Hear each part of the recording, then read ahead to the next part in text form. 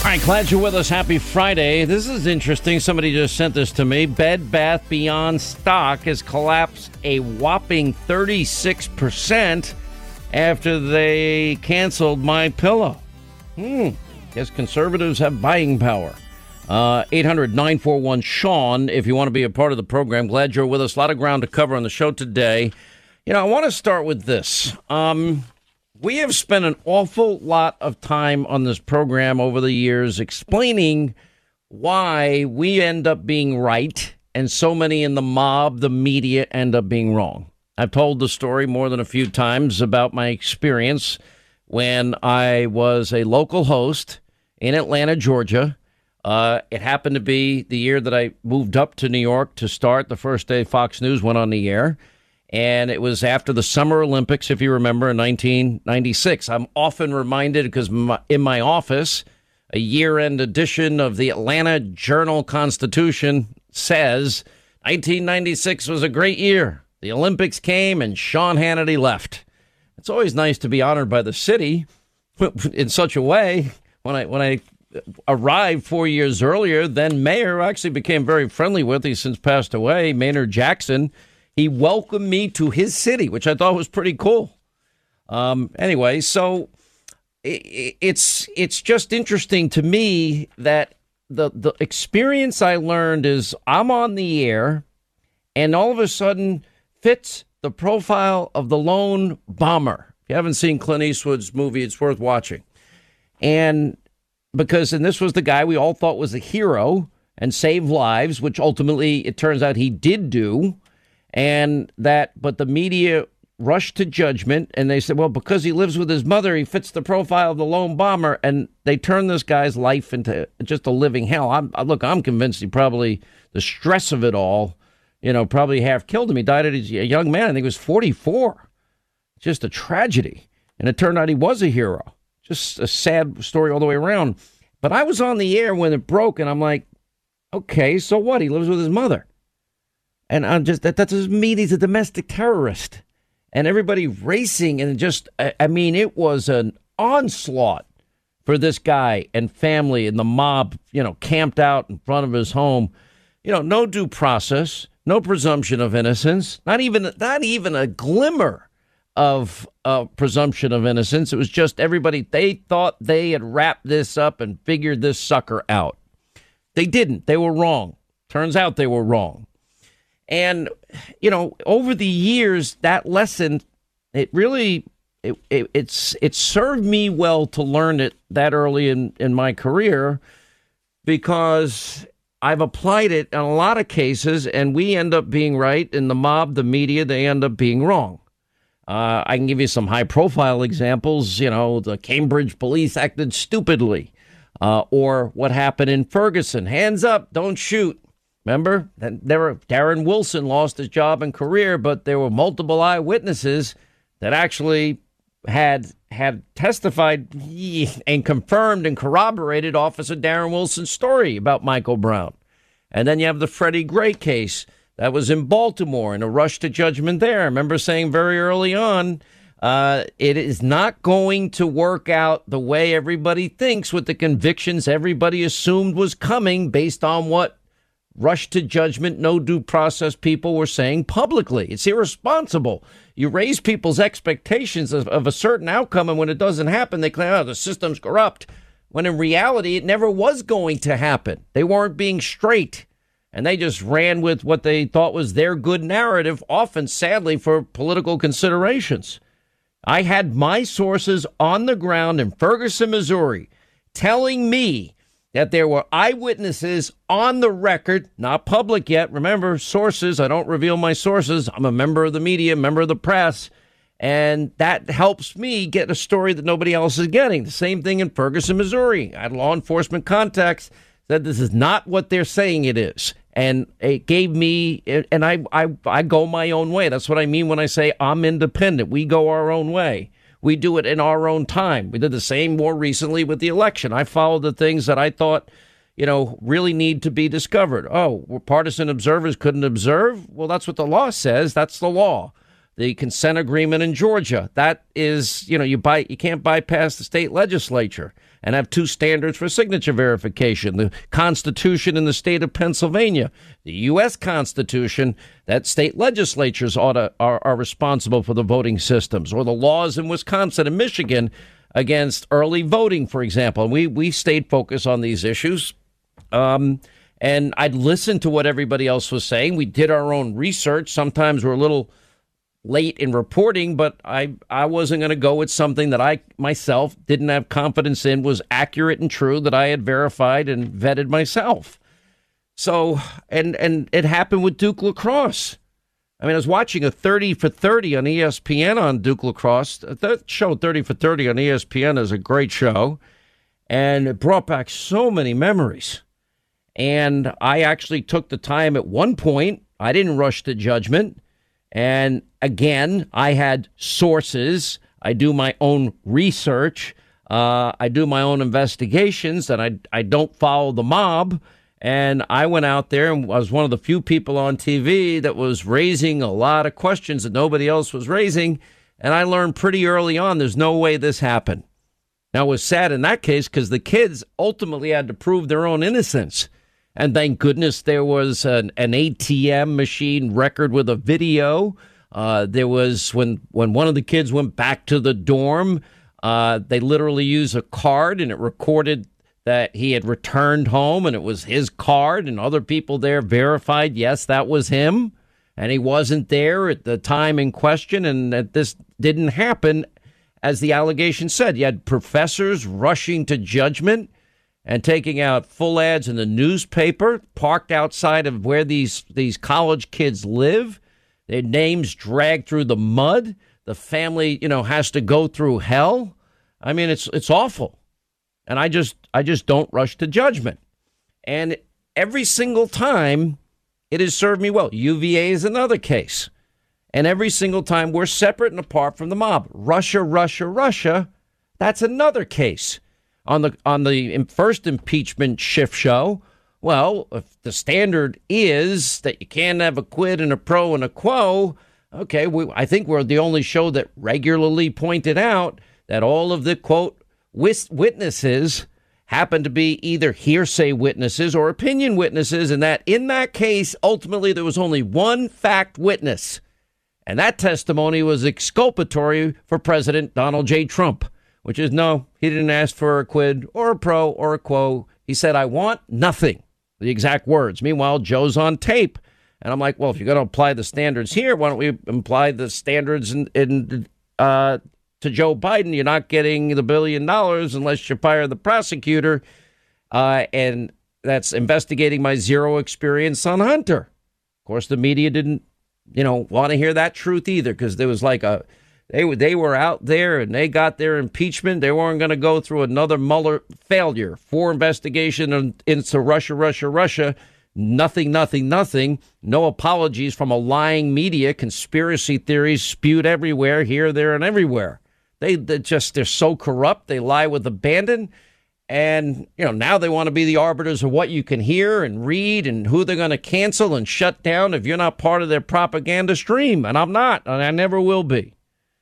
Well, here we go again. That's why, what was Jonathan Turley saying about snap impeachment, right? Jonathan Turley warning all of us about the snap impeachment. What does the article talk about? Donald Trump, his words at the rally, the 6th of January, the ones where he said, many of you will peacefully, key word, and patriotically march to the Capitol to let your voices be heard. That speech.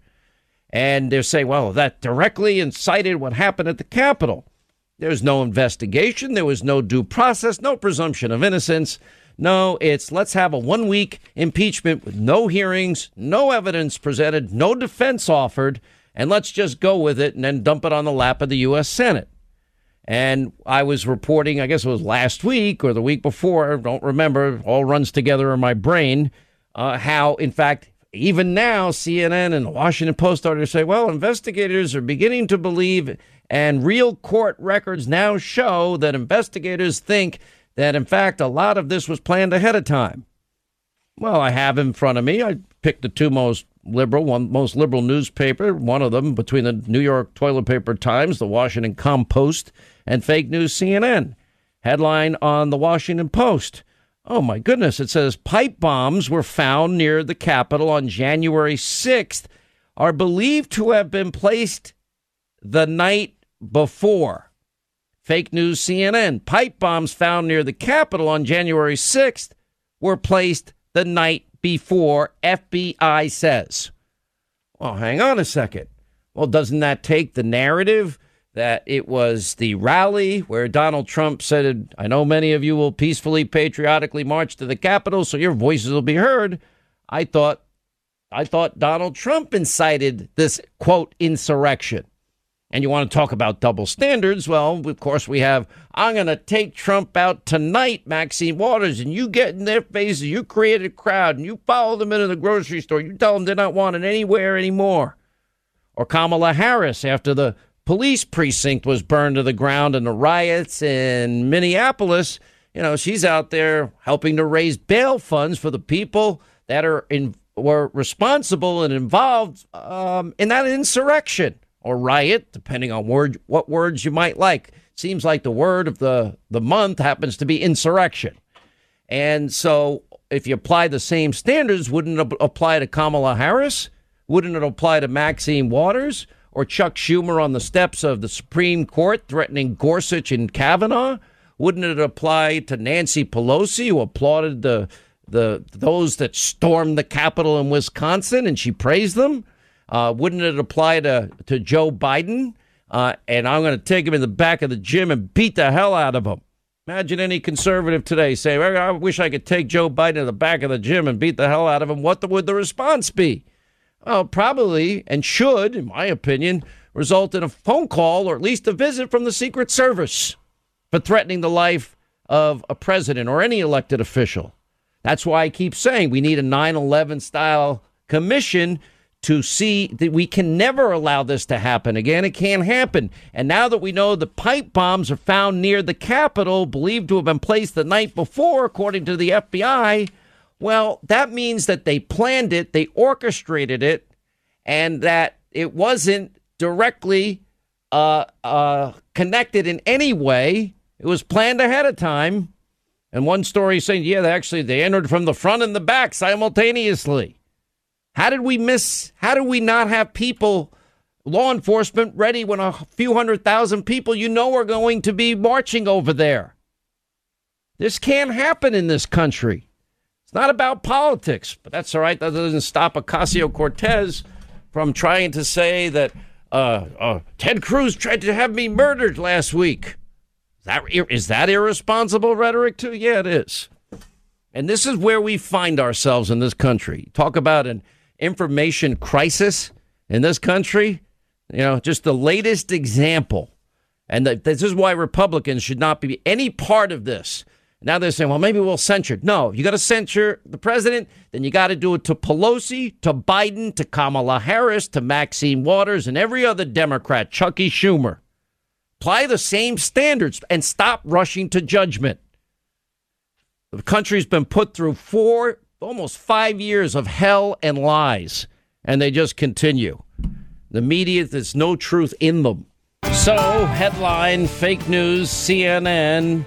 Let's see. 2 pipe bombs near the Democratic and Republican Party headquarters discovered on January 6th, the day of the, quote, insurrection, as the liberals and media, their favorite new word, were planted the night before the insurrection at the Capitol, the FBI said Friday. That would be today. That means they rushed to judgment. It was a snap impeachment. That's the danger to the Constitution. Snap impeachments. Oh, okay. Jonathan Turley, all these constitutional lawyers, never mind a post-presidential impeachment charade shift show.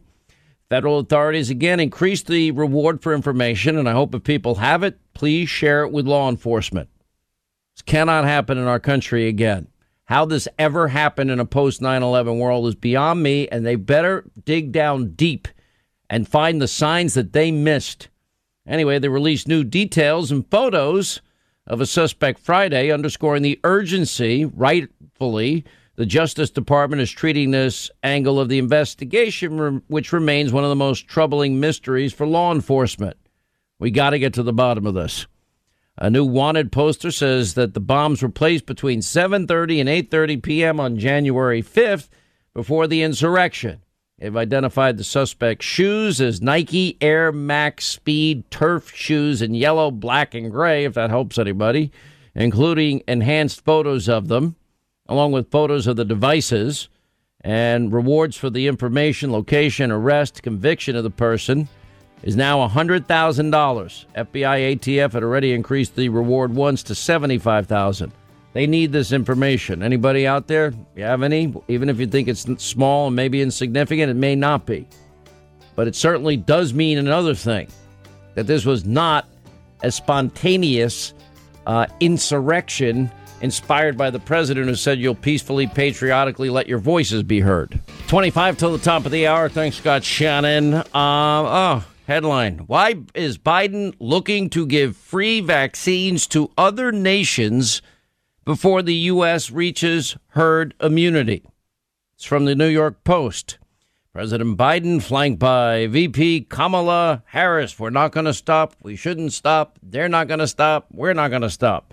And Dr. Anthony Fauci, who got a lot wrong. Not being critical even by saying that. They got a lot wrong. Now we're going to double mask as of last week. Guy that was against masks for a long time. All right, one mask. Now we need two. And I'm not against masks. I said to wear it for other people so I can go to a baseball game, football game again, please. You know, if it works, if it prevents grandma and grandpa, vulnerable people from really having a problem, I have no problem wearing it for them because now we've got the vaccine. It's just a matter of time, hopefully. The new variant from South America is scary. I don't know if you're allowed to say that. Not allowed to say Wuhan virus, China virus, and the Biden White House. Well, what does that mean? If you say it, you're going to get fired? What if you say German measles? It's a geographical location, Joe. Anyway, he's there. He informs the World Health Organization. Now, my understanding is we pay all this money to the World Health Organization, and that's like the China Protection Program, because they don't even want to yet even fully acknowledge that the virus came from China and Wuhan province. It's unbelievable. And they pay, it's sort of like, you know, we pay all of this money for the Paris Climate Accords, and China pays next to nothing with no standards because those accords recognize them as a developing country. And we're the suckers paying $500 billion a year, whatever million a year, an insane amount of money. China like 30. It's nuts. Same with the World Health Organization. Now they're saying that the Biden administration will participate in the WHO's vaccine sharing program. Now, we want to be good neighbors, good citizens, and help innocent people out. We don't want anybody to die. Why would we want? No. But we developed the vaccine. America, we're the taxpayers. We're paying for it because everyone gets it for free. I don't have a problem with that either. We want everybody vaccinated. We want people to we want to go back to normal living again. And this is reverses Donald Trump's America First approach. It's just like with energy. We're going to stop drilling and building the wall. We'll put tens and tens and tens of thousands of workers out of work, all in the name of the new green socialism deal. Meanwhile, the lifeblood of the world's economy remains energy. So it's an America last foreign policy because it's going to make the hostile regime of Putin and the hostile actor Putin rich again, and the mullahs in Iran and China and Middle Eastern countries that hate us rich again. America last. And it is the dumbest thing. All right, I have no problem sharing the sequence of the virus, how to make the vaccine. None. But Americans got to go first. That's it. This is 101. You have Americans, scrambling to get vaccinated. And they have a right to know how sharing doses with other countries first is going to affect their own ability to get vaccinated.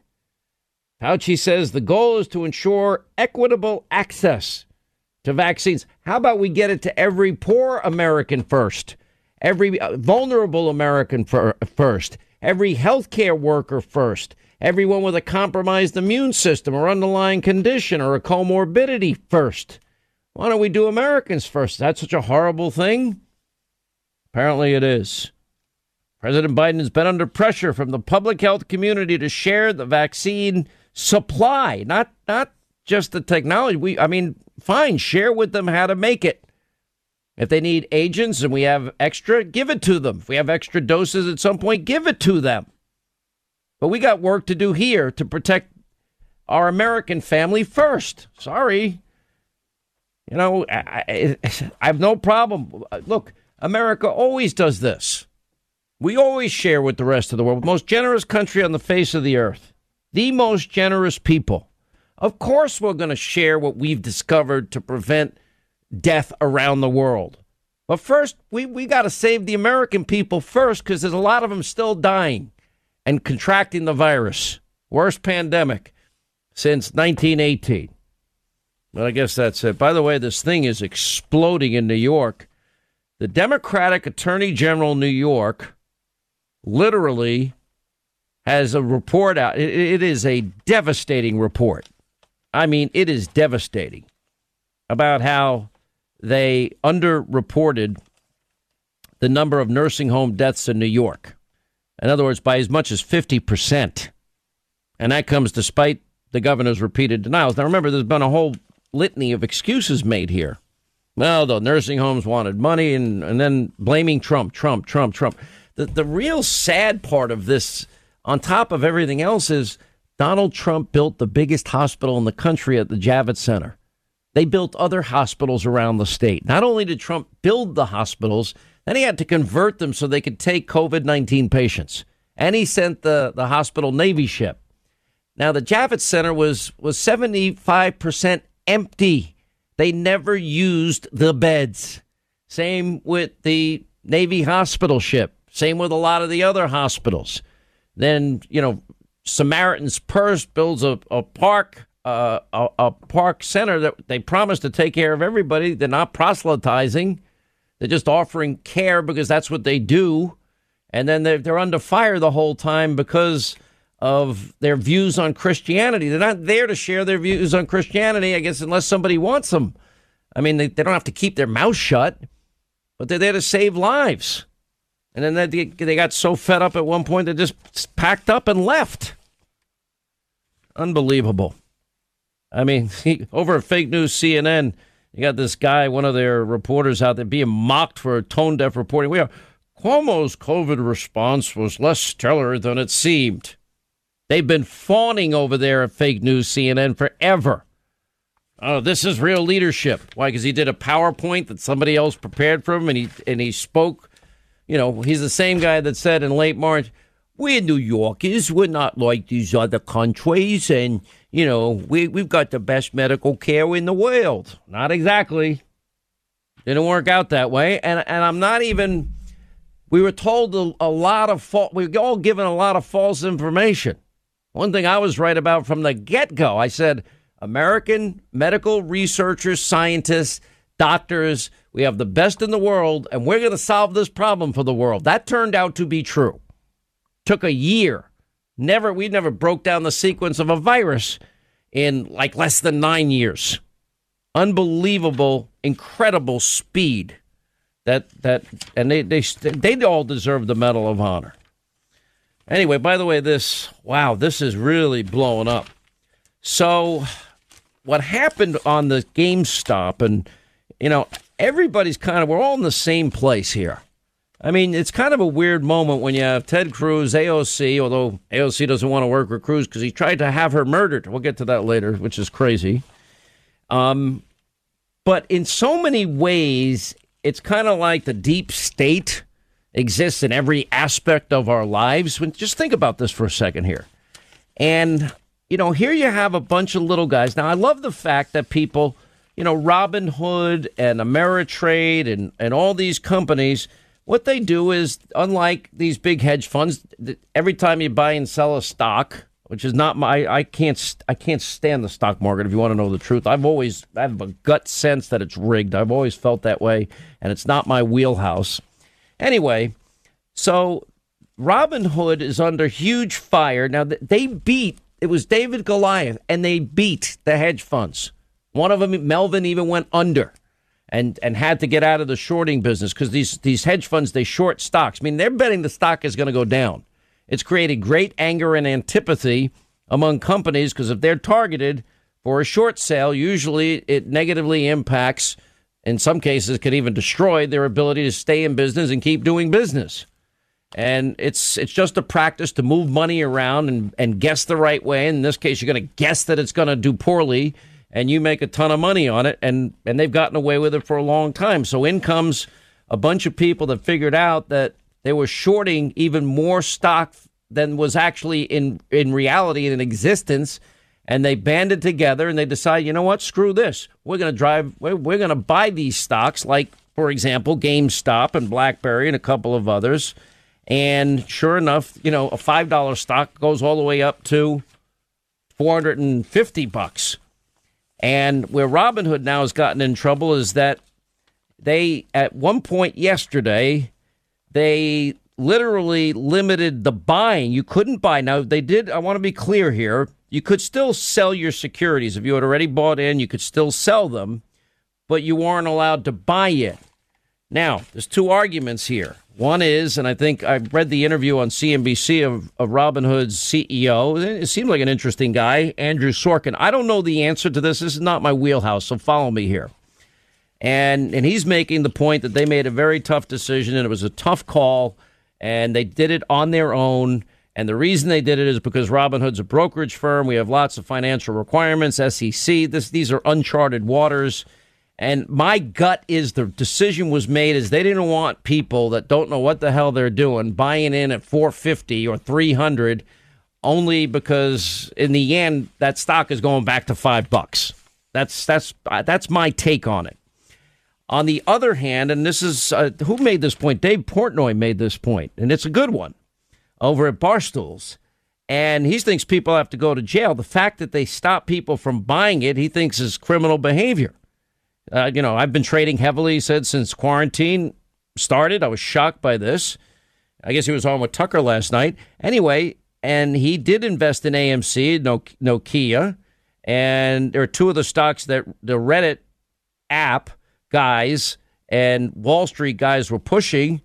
And he says he believes in the power of internet and freedom, and he's making a strong argument. When I saw what Robinhood was doing, which is kind of, they were going up against the big guys that have the full-on advantage. And what's fascinating in this is, as soon as other people start getting rich playing this Wall Street game of money betting, because there's a certain amount of betting and risk to it all, and all of a sudden there's short sales now when the money comes due on the borrowed shares, because you borrow them, which is bizarre in and of itself, and there's not even enough stock to cover it, they were screwed. You can't, if you have only 100 stocks and that they short 140 stocks, those are 40 phantom stocks that don't even exist. That can't happen. That should never happen. Anyway, and so he's mad about it, and because he thinks, and I kind of lean towards this argument here, people should have the freedom to do it. Look, it's not my thing, but I will tell you this. What I liked about the story is Goliath was slain and beaten, really, by David in this battle. And now all of a sudden in comes the government. And then as a result of government action, pressure, whatever, well, now they stop your ability to even keep it up so that the calls for the short sales will be locked in at a lower rate instead of keeping it high, which the Robinhood guys would have an ability to do. And they're still free to talk to each other, meaning the hedge funds. But now they're saying that the people that organized and went together to battle the hedge funds, they're not allowed to even talk at this particular point. And it's like, you know what? The hedge funds are playing this game. And you know what? So far, they've been winning. And now, all of a sudden, you got some independent people making a decision they want to do this together. I think they ought to have the freedom to do it. That's my take on it.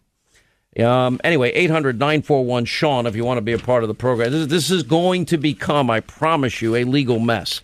My only admonition, and I'm a nobody, I don't know this business, is just be careful, because I'm telling you, at the end of this road, a lot of people are going to be hurt. And by defining hurt, they're going to lose a lot of money.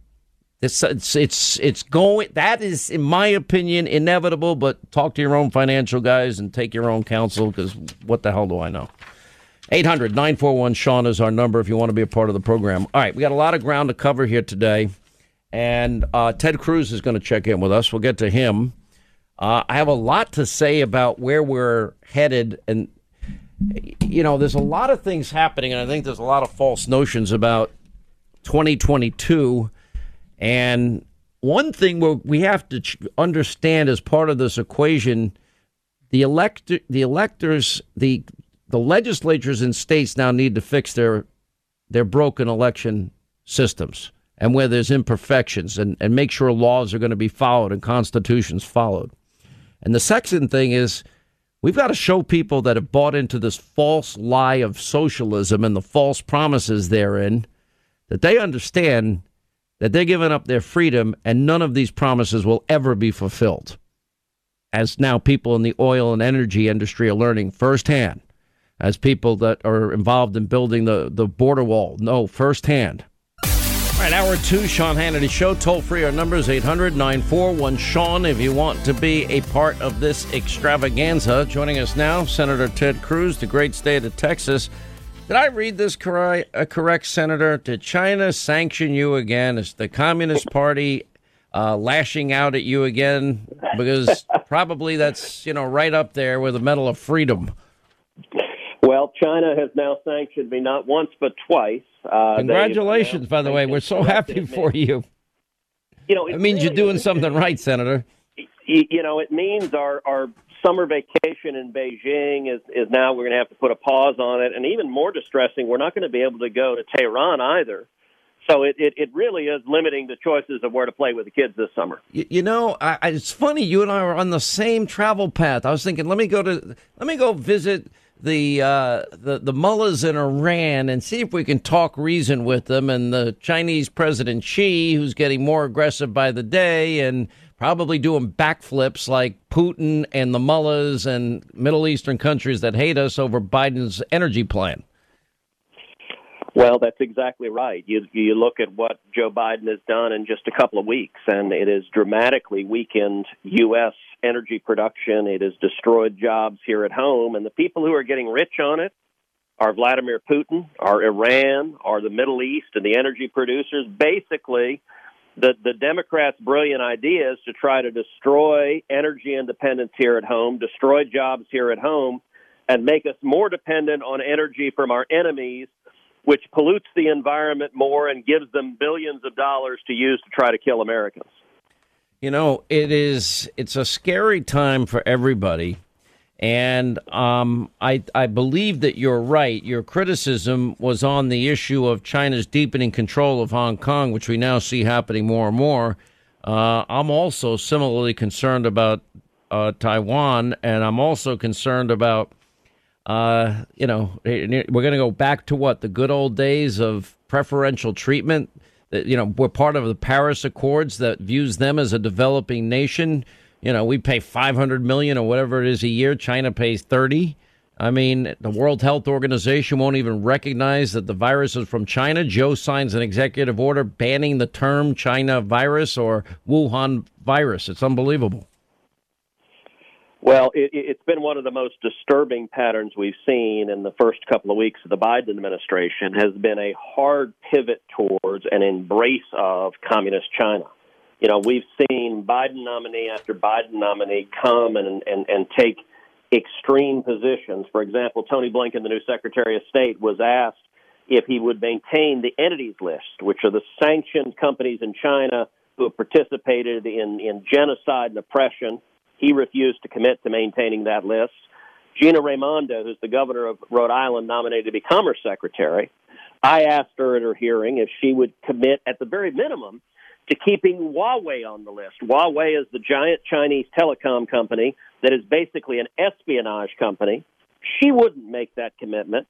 And I'll tell you this week, Sean, Biden's nominee to be ambassador to the United Nations at her confirmation hearing, I asked her about a speech she gave a little over a year ago in 2019 to a Confucius Institute. Now, Confucius Institutes are owned, controlled, paid for by the Chinese Communist government. They've been set up at U.S. universities all across the country.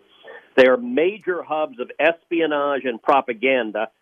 I've led the efforts in the Senate to crack down on Confucius Institutes, passed bipartisan legislation that has shut down dozens of Confucius Institutes. Well, it turns out Biden's UN ambassador nominee gave a paid speech to a Confucius Institute in October of 2019 where she praised China effusively and said America should follow the example of China. You know, I'm watching you in these hearings. Weren't you the one that asked the question about, was it the Commerce Secretary nominee about raising taxes on the middle class?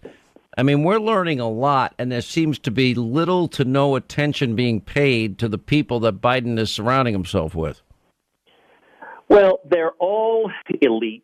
They're almost all super wealthy, and they look down on working class men and women. You and I have talked about for years the most dramatic shift of the last decade is it used to be conventional wisdom that Republicans were the party of the rich and Democrats were the party of the poor. That has flipped on its head. It is now the case that Democrats are the party of rich coastal elites and Republicans are the party of blue-collar workers, of union members, of construction workers and truck drivers and steel workers. You know, his first day in office, Joe Biden sat down, signed an executive order shutting down the Keystone Pipeline. That was 11,000 jobs that Joe Biden destroyed, 8,000 union jobs that he just made go away with the stroke of a pen. I asked multiple Biden appointees, what do you say to that construction worker whose job Joe Biden just destroyed? Essentially, they said, go jump in a lake. You know, you played it. Can I play the exchange that you had with Pete Buttigieg? Let me play that. So for those workers, the answer is somebody else will get a job? The answer is that we are very eager to see those workers continue to be employed in good-paying union jobs, even if they might be different ones. Senator, I've been interviewing these guys on radio and TV. They're making anywhere between $100,000 and $250,000 a year. They won't have a job next week. Who's going to pay their rent and mortgage? And, well, we want you to get another union job. Well, they had a good one that you just ripped away from them in the stroke of a pen. But you're exactly right, and the Democrats don't care. You know, John Kerry, you played at the intro to this segment, John Kerry's really astonishing news conference, where the guy is a centimillionaire. And by the way, John Kerry, it's not like he earned that money. He married that money. But he has his own private jet, and yet he happily explains how the folks who are losing their jobs, that he and Joe Biden are just going to help them, quote, make better choices. What I have an idea, Senator. Condescending thing to say. And that's what he said. And our hope is to get another good paying job. Well, he has a big fat carbon footprint on his private jet. Let him lead by example, and he shouldn't even sell it. He should dismantle it so nobody else can have a big fat carbon footprint. Now, don't we have a fleet of jets that these cabinet secretaries use all the time that we, the taxpayers, pay for? Don't you think it would be a real profile and courage if they had to go to the airport, go through TSA and travel commercially like most of America? I think it would be a great thing, and I'll tell you what, I fly Southwest Airlines almost every week. For John Kerry, I'll save him the window seat, and he can come sit with the working class people whose jobs he's destroying. And you know, his answer, what you played a moment ago was his press conference where he says, quelle surprise, or actually he says, quelle surprise, because he can't even, when he's trying to be French, he can't get it right. But what a dripping condescension. It's unbelievable. Same press conference, he also says, well, they need to learn to build solar panels. Well, most solar panels right now are built in China. Are you telling union workers in America they got to move to China to have jobs in Joe Biden's America? I mean, this is the Democrats prioritize donations from California environmentalist billionaires more than they prioritize jobs for working men and women, for union members. I know a lot of people that really need, because of either medical conditions or age or comorbidities or compromised immune systems, that really could use their chance to get the vaccination that we, our brilliant scientists and medical professionals have put together, but they haven't been able to get it yet, and it might be some time until they do. But the Pentagon has just announced that they're going to be vaccinating inmates at Gitmo starting as early as next week. And, of course, Biden now apparently plans to offer coronavirus vaccines to the rest of the world as part of an announcement that they had. And I'm sitting here thinking, excuse me, now we're going to make Putin and Russia and China and President Xi and Iran and the mullahs and other Middle Eastern countries rich on energy because we're stupid and we're going to just fire Americans from great paying, high paying jobs in a horrible job market. And they're not going to be able to replace them, and they're skill specific.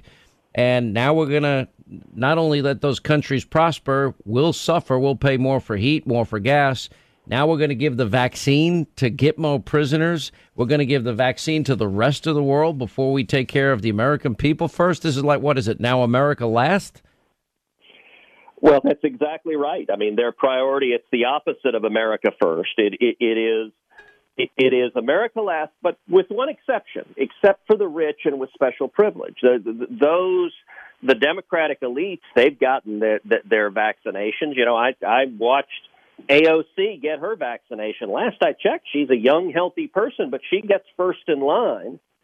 And now, listen, they offered that to every member of Congress. I'll tell you, I haven't gotten my vaccination yet. I intend to.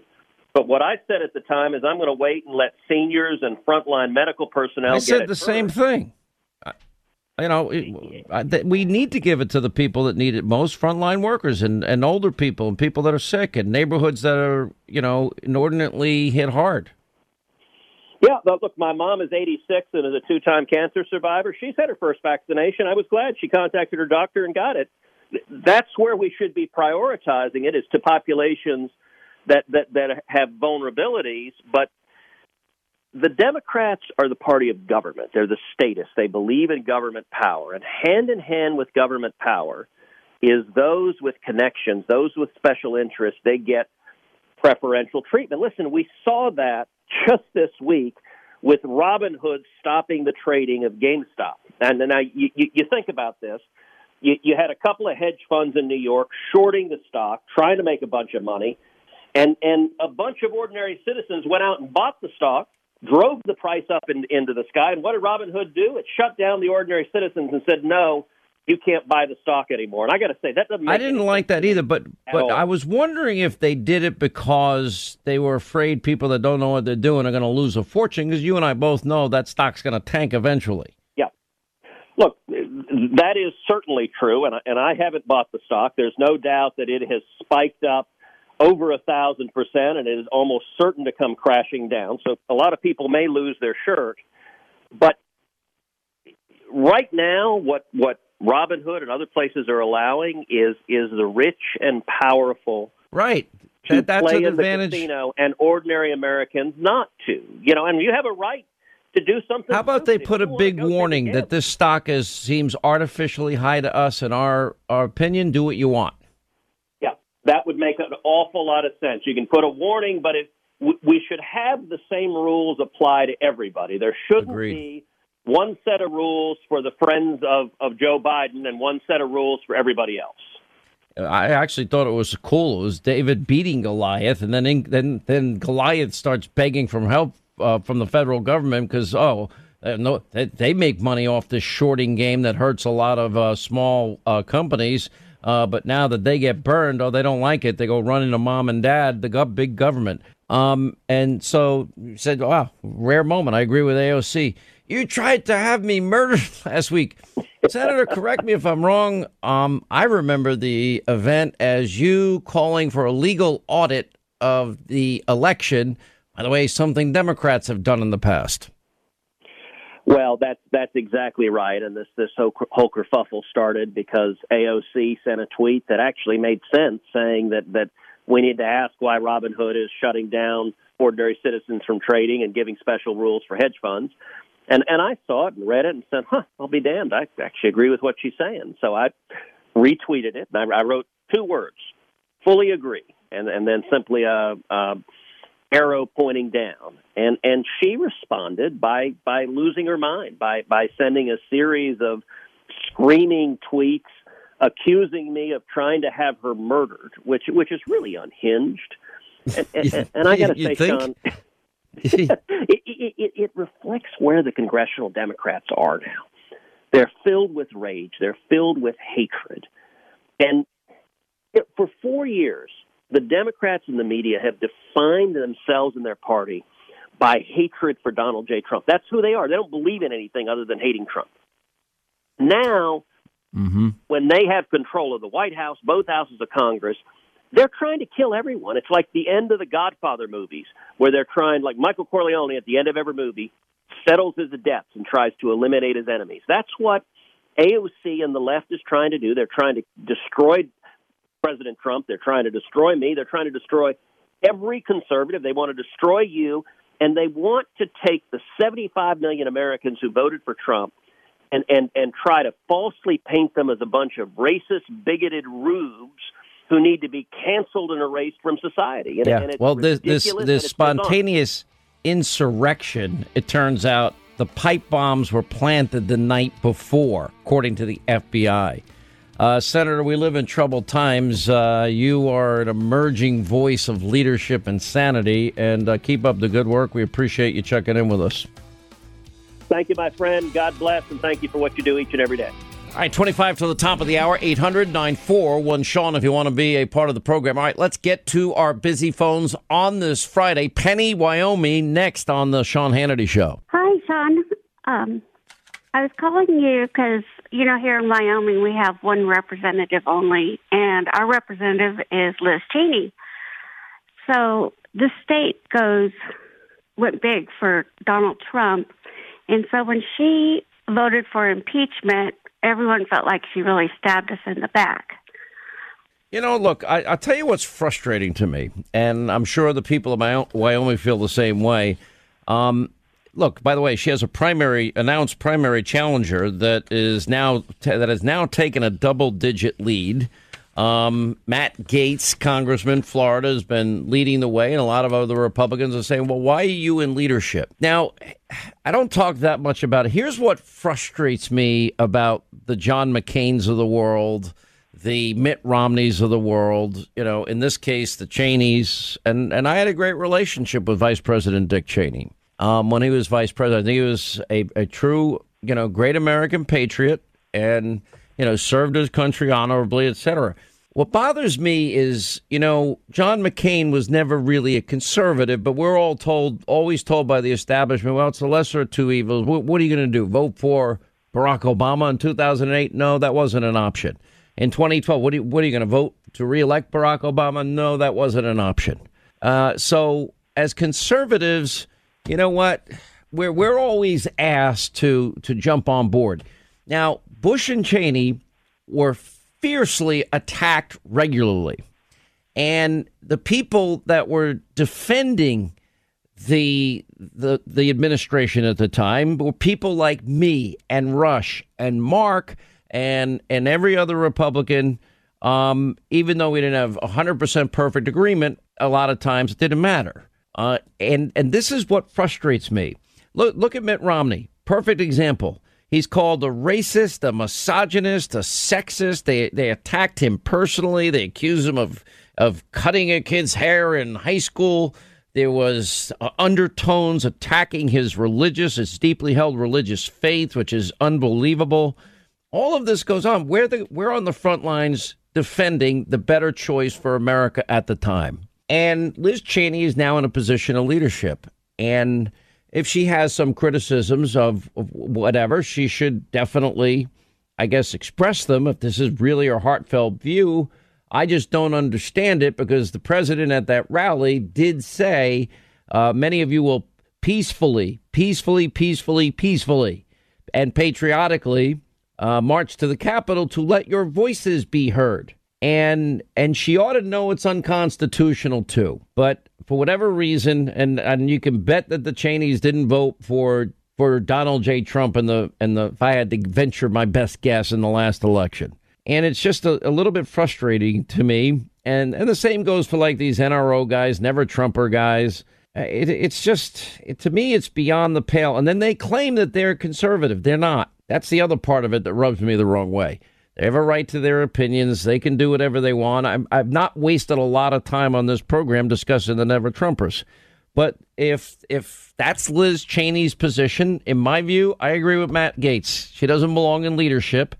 And the people of Wyoming will make their decision when the primary comes up, I guess, in a year and a half or so. And I could see a scenario where she loses. And I think that people understand, like I do, instinctively, that there's something fundamentally, there's one thing the president always said, President Trump, in exile now, that he always said that Democrats never break ranks. And he's right. Republicans always create a circular firing squad. That you can almost always count on that. And it's a shame. Reagan often said, if we're 80% in agreement, you're not my enemy, you're my friend. We can't have honest, heartfelt disagreement. The Constitution shouldn't be one of those issues. This is fundamentally a post-presidential impeachment, and it's done punitively. It's done for one purpose, and that's to purge Donald Trump from the party, although the poll this week was very clear that if the choice comes down to Make America Great Again and American First agenda and Donald Trump versus the Republican Party, the Make America Great Again, America First policy wins. So it's going to be interesting to watch what happens out by you, Penny. Yes, it is. And yesterday we had Matt Gaetz come in and do a rally at the Capitol. And it gave us, I felt really hopeful. It's hundreds of people showed up for a guy that is from Florida. That's a pretty interesting observation to me. Isn't it? Yep. He was wonderful. And he brought that whole feature why we wanted Trump, because of America and American people. And he seemed to relate to us better than Liz Cheney ever. Well, maybe he'll move to Wyoming and you can elect him out there. I don't know. All right, Penny, thank you. We appreciate you being with us. Have a great weekend. Let us say hi to Marvin is in South Carolina. Marvin, hi. How are you? What part of South Carolina are you in? I'm in Spartanburg right now. I'm originally from Columbia. Oh, they have a whole steakhouse there. What's going on? Oh, they do. Sean, I appreciate you taking my call. Sean, you said something several times, and I've had several other people say the same thing, and that if you want to know what the Democrats are going to do, you just listen to what they say.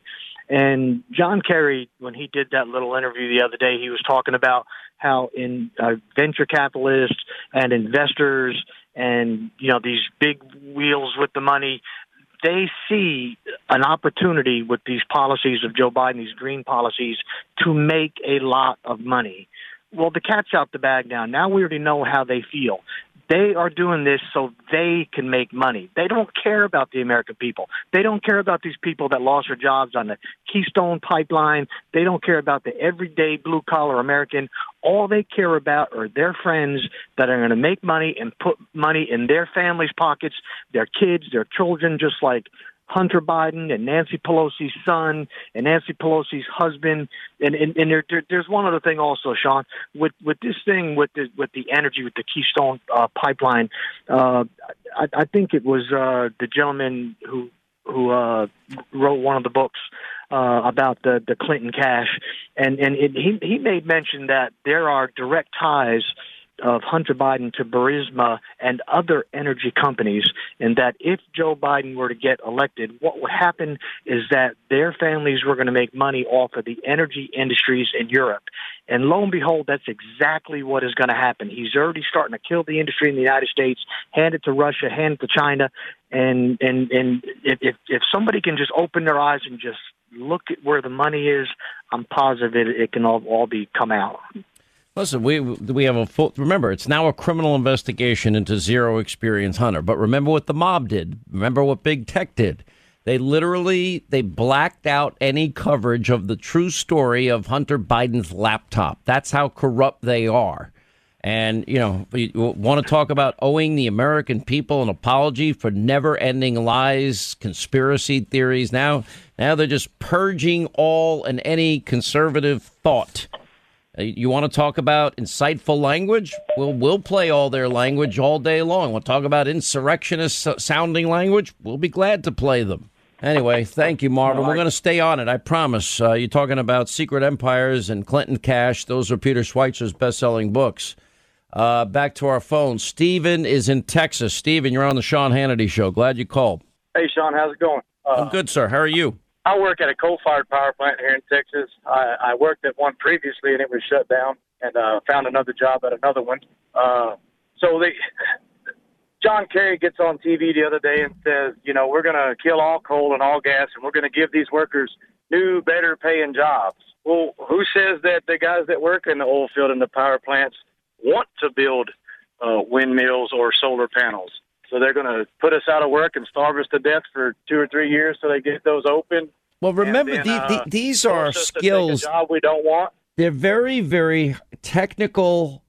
I mean, you're talking about, you're going to spend 15, 20 years to become an expert on the very specific skill that you need as it relates to oil drilling and fracking and pipeline building. These are not, it's not easy to just translate those skills over to an entirely different industry and field.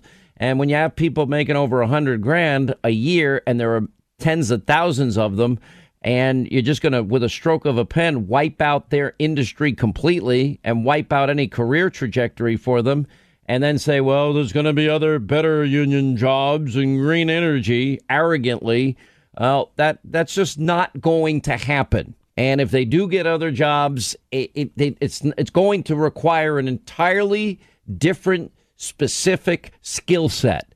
And not only that, we've never been able to prove that any of this is ever going to be successful. And I could tell you the simple math of it all is that it's cost prohibitive, which is why it hasn't happened until now. And so, we're going to take cheap energy, the lifeblood of our economy. Now we'll be reliant on countries abroad, many of whom hate our guts. They'll be getting richer. We'll be getting poorer. They'll be hiring people while we're firing people. Their economies will begin to grow, and you're going to make Middle Eastern countries rich again, Russia rich again, Iran rich again, and China rich again. Forget about America first. It's like America last. I mean, I couldn't believe the Biden administration is going to vaccinate, Gitmo first. And, I just cannot even believe it. I mean, now you've got, we literally, they've decided before America even reaches herd immunity, well, we're just going to give it to other countries. No, we ought to focus on Americans first. Protect the American people, not America last, America first. And that's why it's not going to be long, and there's going to be buyer's remorse and a real understanding of people that these are disastrous policies. One thing you've got to understand, people asking me all the time, well, what can we do? What can we do? What can we do? We got to understand something here. There's a lot of things going on at once, and we can all walk and chew gum at the same time. Remember that we better start now and ensuring integrity and confidence in our election system. And that's going to take your pressure to state legislators to make that happen. The other thing that is, it's very, very appealing, the whole idea that everything is free and all your worry and all your stress and all your fears in life, and I'm not talking about unnatural stress, the stress that, requires you to pay your rent and pay your heating bill and put food on your table, which everybody has. Here comes the government, the same government that can't keep your cities safe and secure and restore law and order. The same cities run by liberal Democrats and states run by liberal Democrats that have failed our children on a spectacular level as it relates to education, or Obamacare, keep your doctor plan and save money. Millions lose their doctors, their plans, and we're all paying 200% more at least. And now we're going to put our trust that they're going to educate our kids more. No, thank you. And that we're going to count on them for a government guaranteed job and healthy food and health care and retirement and the rest of it. None of this is going to ever come to fruition.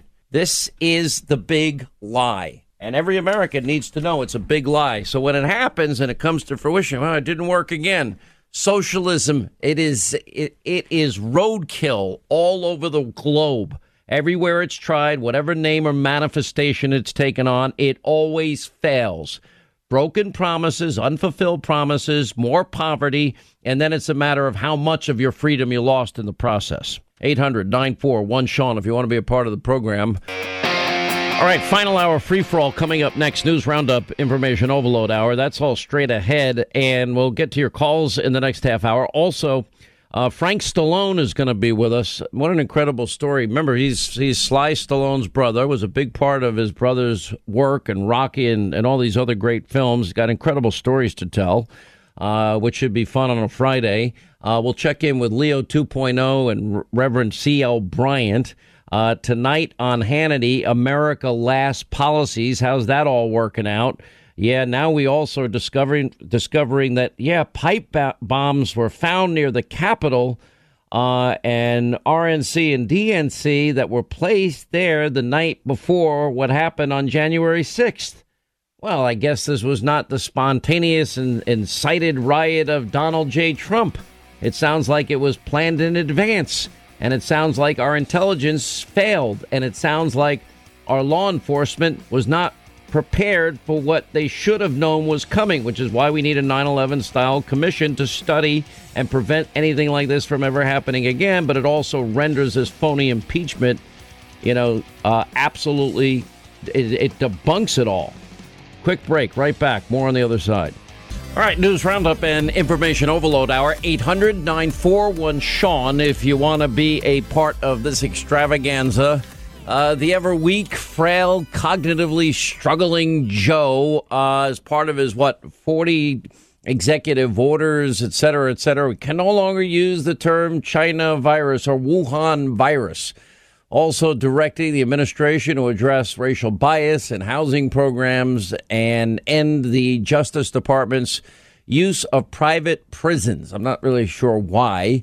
All the new executive orders setting a record, tripling the combined amount of the last three presidents, 43, Obama and President Trump.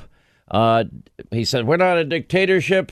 We're a democracy. Got to get the votes. Okay, well, he's not getting the votes. He's just, through executive fiat, putting people's lives and careers in jeopardy and out of work and seemingly not caring, all in the name of his insane New Green Deal climate madness. What frustrated me during the campaign is Joe Biden. This is a guy that praised the former Klansman. This is a guy that partnered with the former Klansmen for the purpose of stopping integration of public schools. Imagine any Republican having that history. How do you think the media would react to all of that? I mean, it's just such a flagrant double standard. You can't go to a Dunkin' Donuts or a 7-Eleven unless you have a slight Indian accent. Obama, for the first time, he's clean and articulate and all this. And man, that's storybook. Really sick stuff. Just to remind you some of the classics. In Delaware, the largest growth in population is Indian Americans moving from India. You cannot go to a 7-Eleven or a Dunkin' Donuts unless you have a slight Indian accent. I'm not joking. You don't know my state. My state was a slave state. My state is a border state. My state is the 8th largest black population in the country. We got the first sort of mainstream African American who was articulate and bright and clean and a nice looking guy. I mean, that's a storybook. Unchain Wall Street.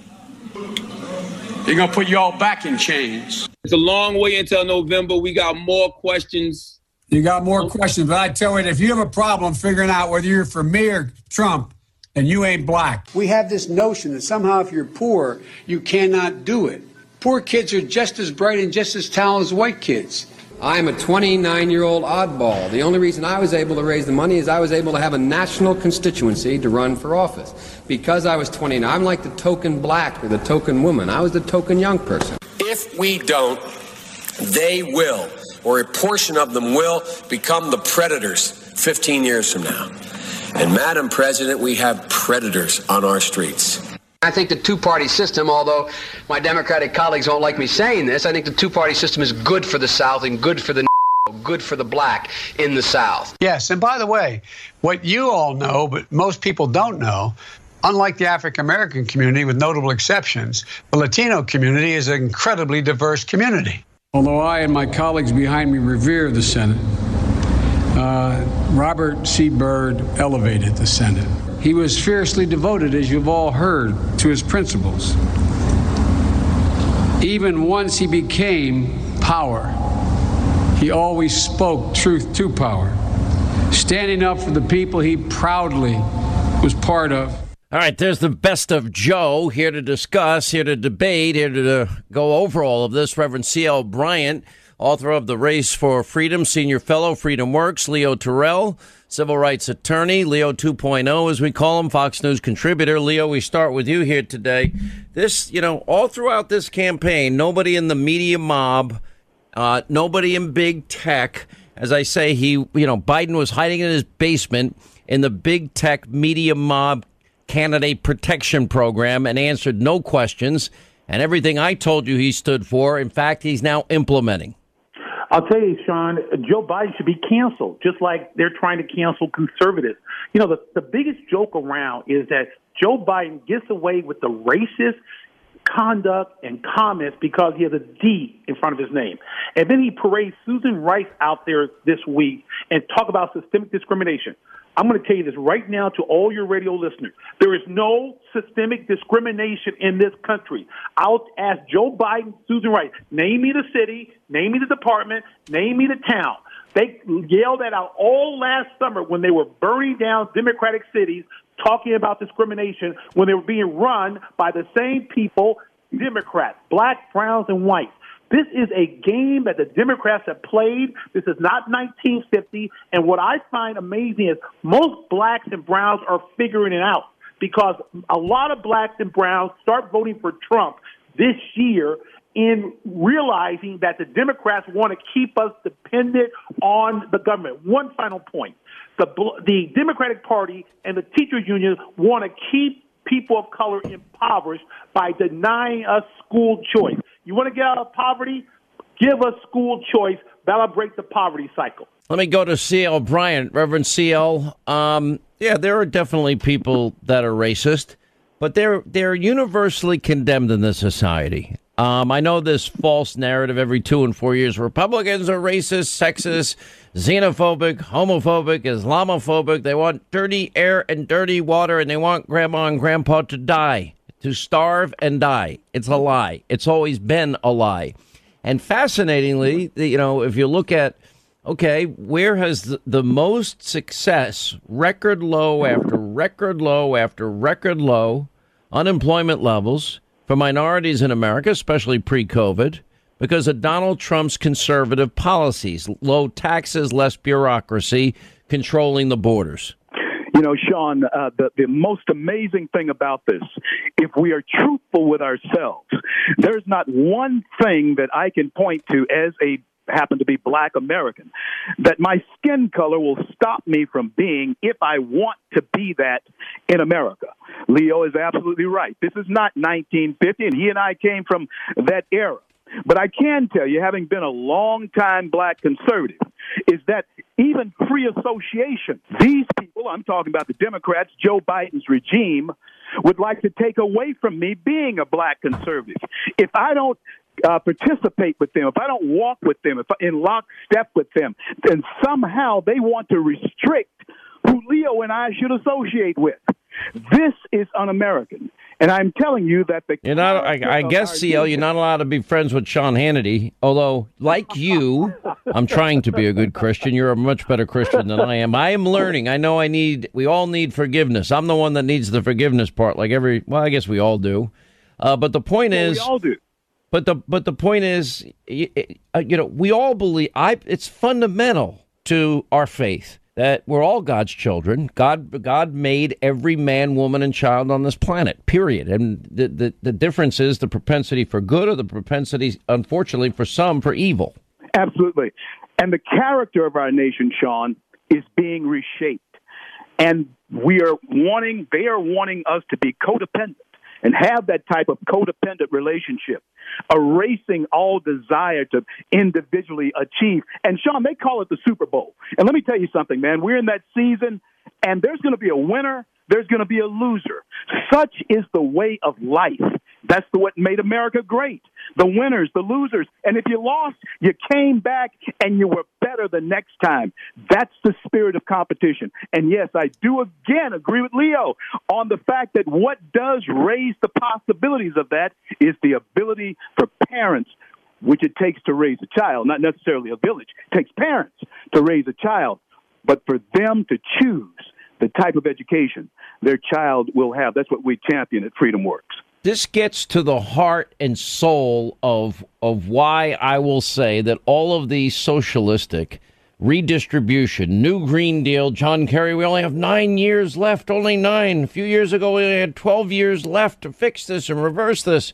And then being so cavalier to get rid of high-paying career jobs. I had a couple of guys on the program last night, Leo, and they're describing their profession, and it is their profession. And they go out in the field and they build the pipelines and they work on the rigs, and they've been working there their entire lives, building up their profession and their skill. It's a very specified skill. And with a stroke of a pen, those high-paying jobs, $100,000, $200,000, $250,000 jobs are gone. Where are they going to get the jobs, Leo? Because if you look at blue states that run by liberal Democrats for decades and blue cities, we see the worst schools. We see more crime, less security, less safety, less law, less order. And it is universal. And then they make these lofty socialistic promises they'll never keep, Leo. Sean, I saw your television program. I saw those workers. That man was in tears.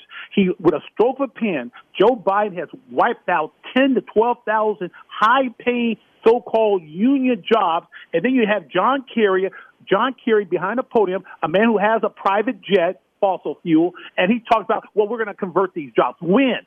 Right now, we're in a pandemic. These people are hurting, and yet Joe Biden, in an attempt to appease the left, just been signing these executive orders one after another to hurt people, not to help people. The number one obligation of the president right now is to open up the economy like they have done in Florida and to vaccinate everyone else, not to initiate a Green New Deal, not to raise $15 an hour.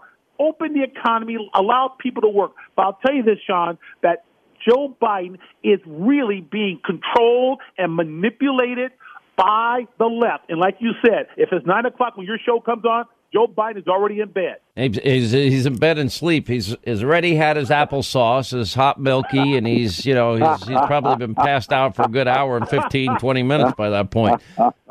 Reverend CL, well, it doesn't seem, look, everyone gets mad at me now. All of a sudden, I've been saying it the whole campaign, Reverend CL. You know, he doesn't look like the same guy we saw 4 years ago. He seems like he's gotten a lot more frail and weak, and we all know he's struggling cognitively, except I'm the only one, I guess, that has the guts to say it, because people tell me all the time, they ask me all the time, what the hell is up with this? Well, let's ride that horse even further, Sean. You can look at him and tell that he is mindlessly doing what he has been told to do when he is signing those orders. All of us, though, as Americans, are being held hostage right now. Our oil and gas industry, if it goes away, then we're going to see people who are desperately unemployed. And I got to tell you, that's going to be every color, every stripe in this country. Donald John Trump warned us what would happen if we allowed Joe Biden to to sit in that office. I will not refer to him as president. Just forgive me if you can. And if you can't, that's too bad. But I do not and will not, until it is audited, all of the votes have been audited. I cannot express that he is the legitimate president of the United States. That's just me. I don't know how you feel about it. I feel exactly like you do. And I'm just telling you, this is sad because we're talking about tens of thousands of jobs. Now, add to the equation not only the worst pandemic in 100 years, now you can add to it the bigger blow. Oh, we're going to have 11 million people getting amnesty, at least 11 million, and they'll be competing in the workplace with fewer jobs and driving wages down lower and lower and lower and lower. And Leo 2.0, you don't have to be a genius to figure that out. When I hear AOC and Bernie Sanders say, yes, we like what Joe Biden is doing. AOC and Bernie Sanders represent socialism. And people cannot forget, I haven't forgotten, that Donald Trump gave us the lowest unemployment rate among minorities, people of color, gender. He gave us the First Step Act to resurrect what Joe Biden, to undo what Joe Biden did in 1994. He did more for this economy. He kept us out of wars. And it hasn't been, I don't forget that. And my concern is that Joe Biden, in his attempt to appease the left, whenever you hear AOC and Bernie Sanders say, good start, Joe, this country is in trouble.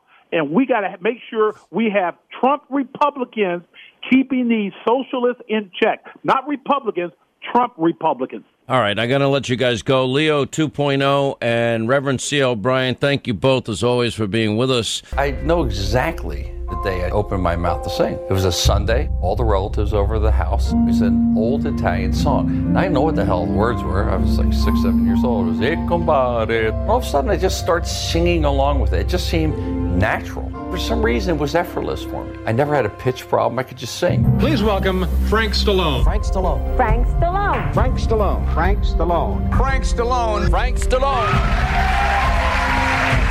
In his world and his talent, he's every bit as good as I am at what I try to do. He's a five-tool guy. He can sing, he can act, he can perform, he can write, and he can fight like a son. He was always kind of performing. He had this kind of theatrical thing. Frank was always kind of on. He sings his ass off. Always did.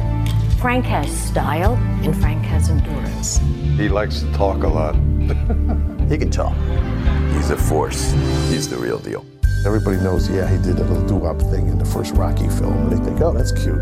Sylvester had his brother sing a little thing at the beginning. And then you dig deeper and you find out, wow, this guy's a tremendous musical artist in his own right. It was something I was born to do. And I was able for once in my life to be able to show people what I could do. This is the chance of a lifetime. He was into music 24 hours a day. I knew that was his calling. He never quit. I don't think the public took him serious.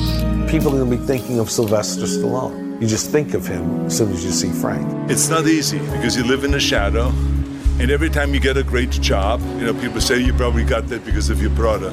He didn't. He got this because of his talent. He's gone through hell. I mean, they would put signs up, appearing tonight, Rocky's brother. Rocky's brother. Oh, man, come on. I felt like a complete and absolute failure. Frank, I'm sure, knew what he was getting himself into. He just loved to play.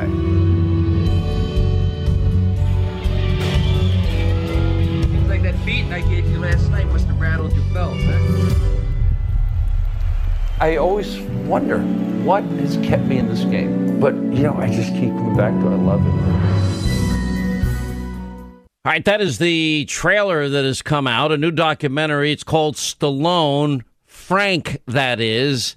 Video on demand and digital right now. We've known Frank for a long time. Frank, welcome back to the program, my friend. How are you?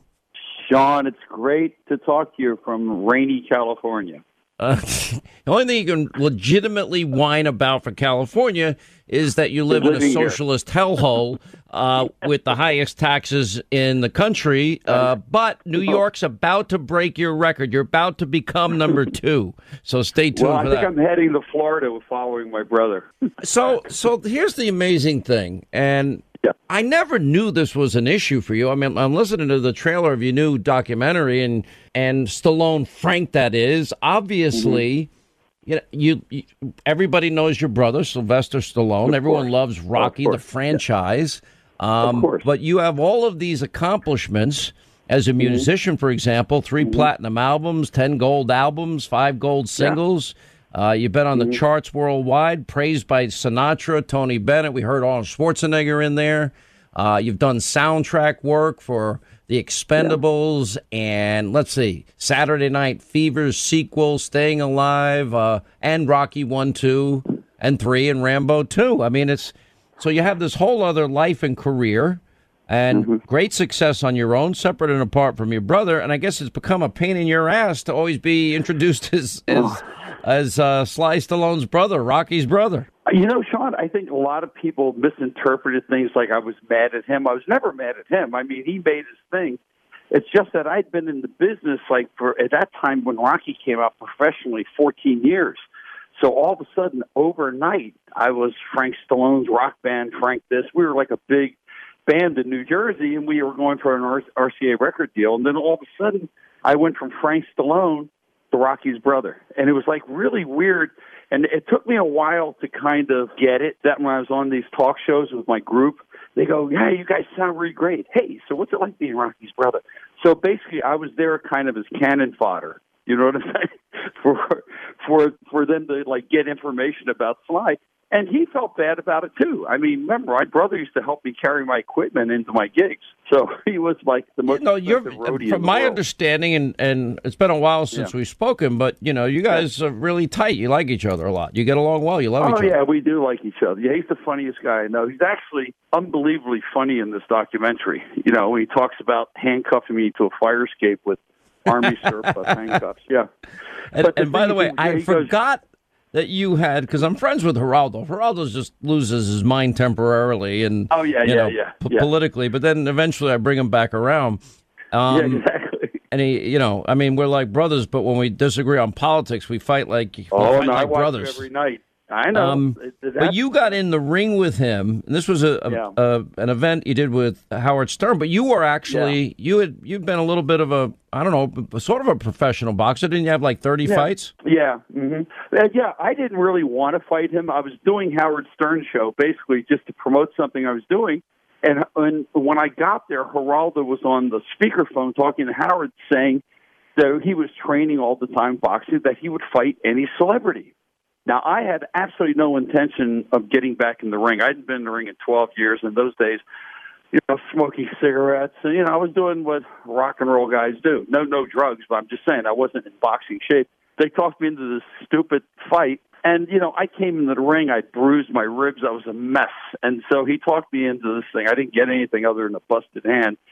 But you know what? Geraldo showed it. It was the highest-rated show that Howard Stern had at that time. It was simulcast on TV and radio at the same time. So, but we listen. I want both of you. I got to give credit to both of you. Now, you did end up winning the fight, if I recall. But he showed up. He showed up. I mean, Geraldo's a gutsy guy. Geraldo's not a punk. He'll fight. He's not afraid. No. Not, you know, he always says to me, because I train mixed martial arts, I'm like in my 8th year, and I take it really seriously. I do it an hour and a half a day, 5 days a week. And, you know, people laughed at me in the beginning, like my own son used to laugh at me. And I'm like, he won't, if I start like going after him for fun and just to play around with him, all right, Dad, all right, got it.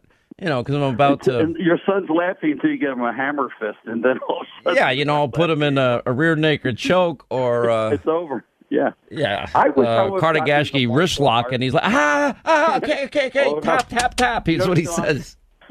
I wish I would have gotten into martial arts as well, because it wasn't really popular in the 60s like it is now. I mean, I love the Octagon. Do you love the Octagon? These guys are animals, man. Jeez. Oh, gosh. These guys are. And I tell people all the time, you know, and people ask me, well, what do you do when people, you know, are confrontational in public? I'm like, I say hi. Try to walk. Yeah. You know, there's no words that people are going to use that's going to offend me. And I'll do everything I can possibly do to walk away, run away. I'll even walk fast backwards, and just because I don't ever want to have to use what I know, to be very blunt. And it's not bragging. I'm just telling you, I've learned a lot. Because, you know, Sean, the average person can't take a punch. They don't even know. Like Mike Tyson said, everyone's brave till they get hit in the face. And, you know, the stuff you've learned in the dojos, I mean, it doesn't, as you know, it doesn't take that much to disable somebody. I mean, it could be real quick and pretty nasty. And I've found out. Well, you know, we actually have like one of my Sensei Glenn is his name, and I got to tell you, he makes me do Pain Day. You know the scene in I think it was the last Rocky, the one where he gives his son the lecture, which I play on the air all the time. Yeah. And you know, nothing's going to hit as hard as life itself. Ain't no matter how hard you can get hit, no matter how hard you can get hit, and keep moving forward. Keep moving forward.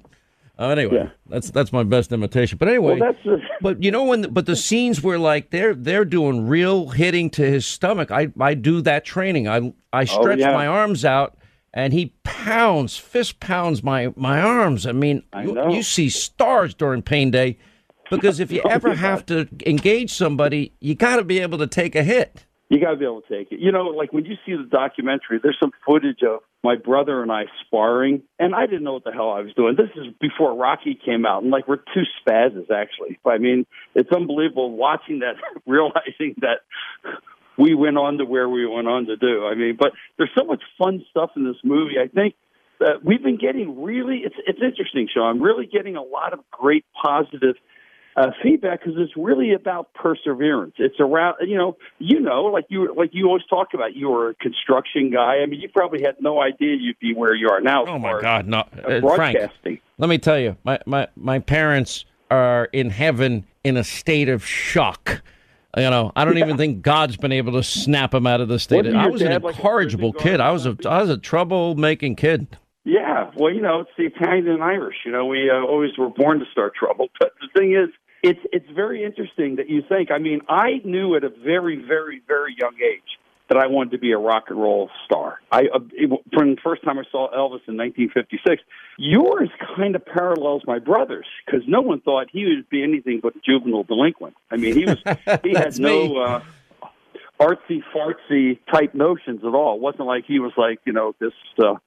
But do you want to know something? And one of the coolest stuff you do is the doo-wop in Rockies. I think it's awesome. Yeah. I mean, that brings back memories, to be honest. Yeah, take you back.